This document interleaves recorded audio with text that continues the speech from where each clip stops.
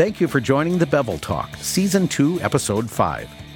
Life as a pipe welder brings a unique language, a wide range of job requirements, and high degree of skills.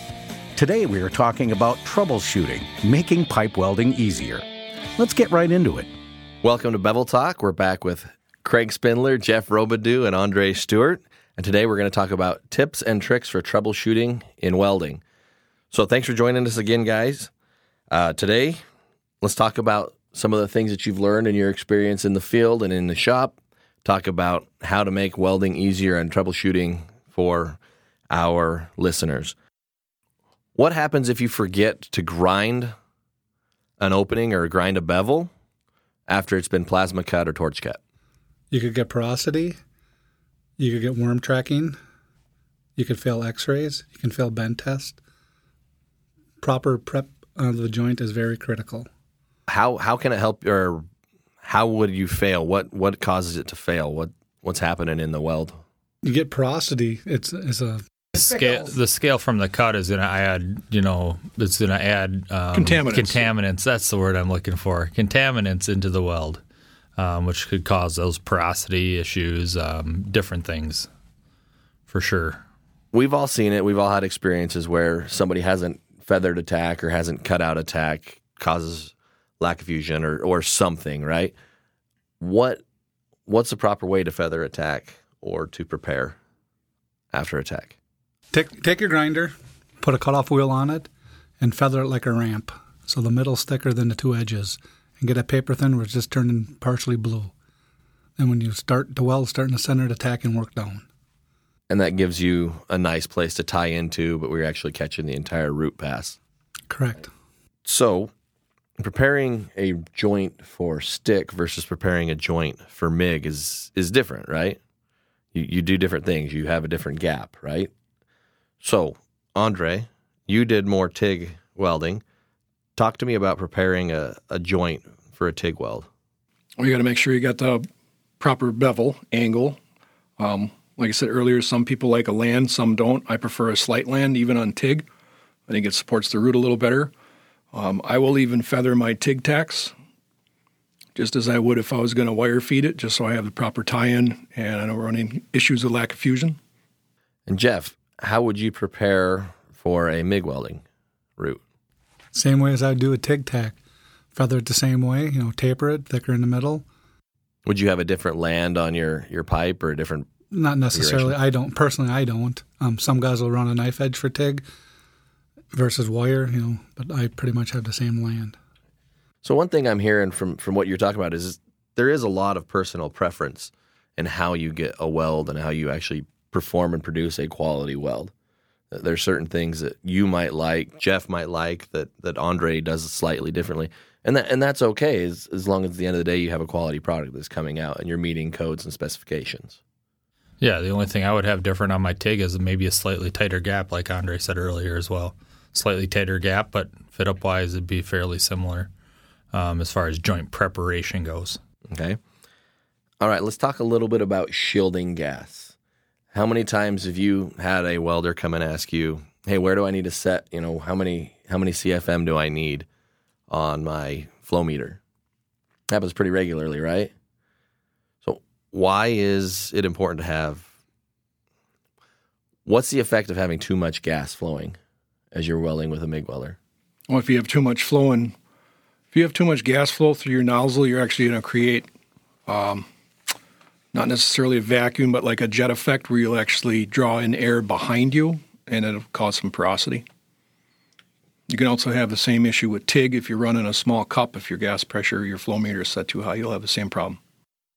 Yeah, you could have arc interaction, especially when we get into pulse, stuff like that, where it has an unstable arc because of too much pressure, that type of thing. Almost like it's blowing the arc around. Yeah. Yep. Okay. So continuing with gas, continuing on with your gas mixtures, let's talk about buying mixed gas versus using gas mixers versus using two flow regulators. What are the benefits of either? What are the benefits there? Depends on the area you're in. I've never done or personally recommend two flow meters to mix your gases properly. Totally not necessarily something that would be recommended. A proper gas mixer, on the other hand, works out very well.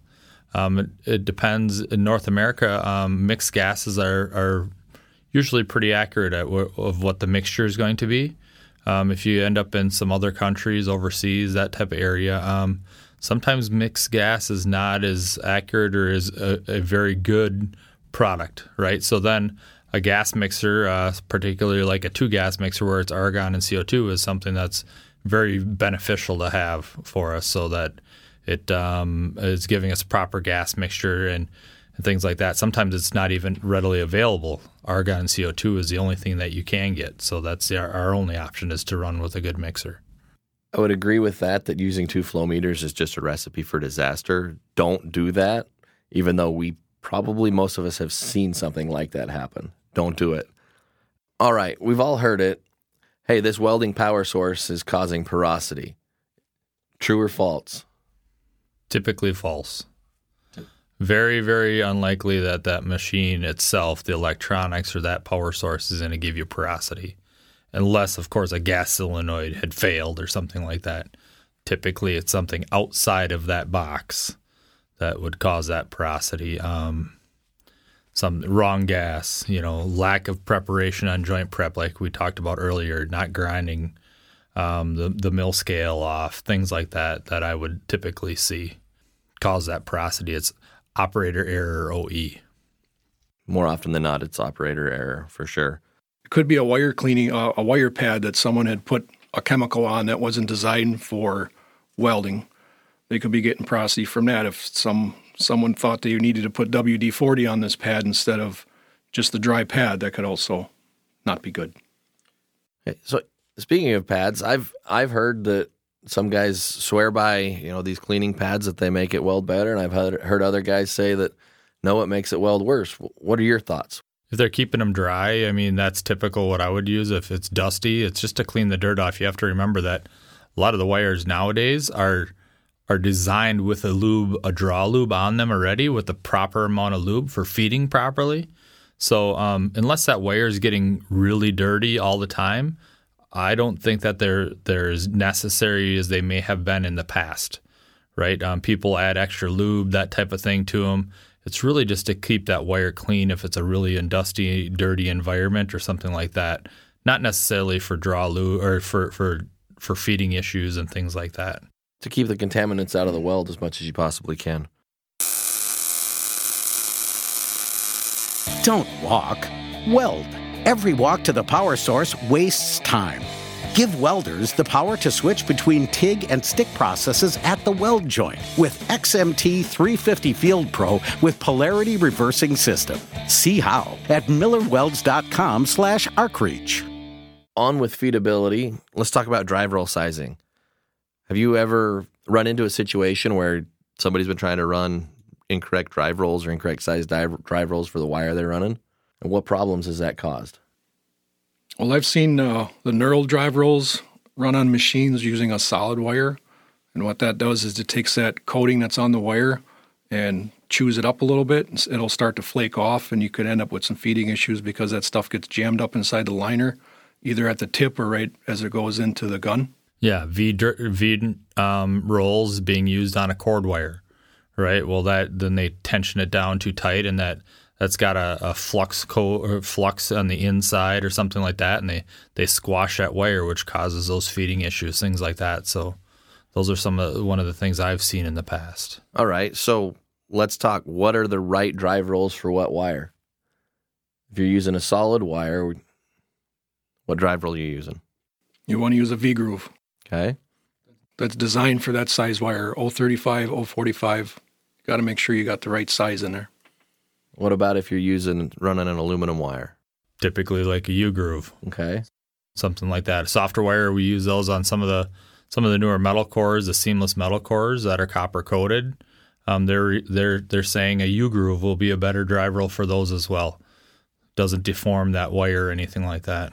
I think it's important to listen to the manufacturer specifications or recommendations when you're running the wire, what they've tested it to, what they've proved it, what they've designed it for. Is what it really comes down to, is pay attention there.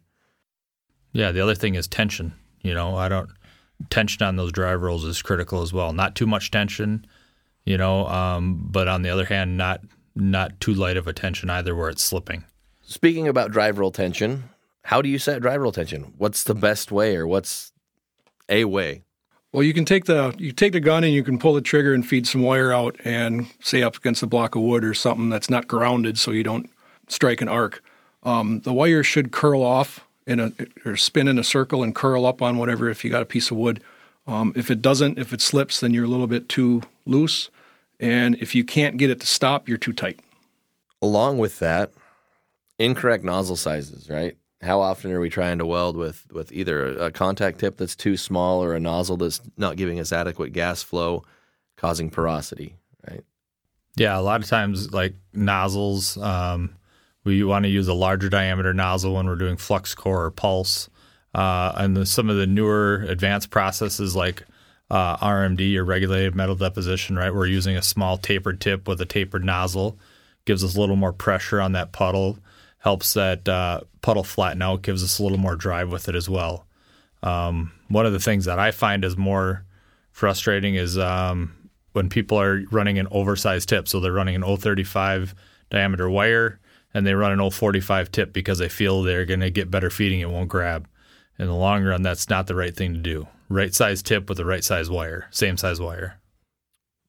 What happens if you're doing that? What's the issue? You can get little micro arcing in the tip, things like that. You can have feedability issues at that point. People think this because a tip is getting hot that it's expanding and it pinches off on the wire. Well, they have to remember that actually expands not only on the inside but the outside. Everything it's thermal, right? So you're going to find that expansion is going to be across the board, not necessarily making that opening tighter. Now let's talk about MIG guns, right? Specifically MIG guns when you're pulsing. How do you choose the right MIG gun when you pulse? Depends on the amperage you're running.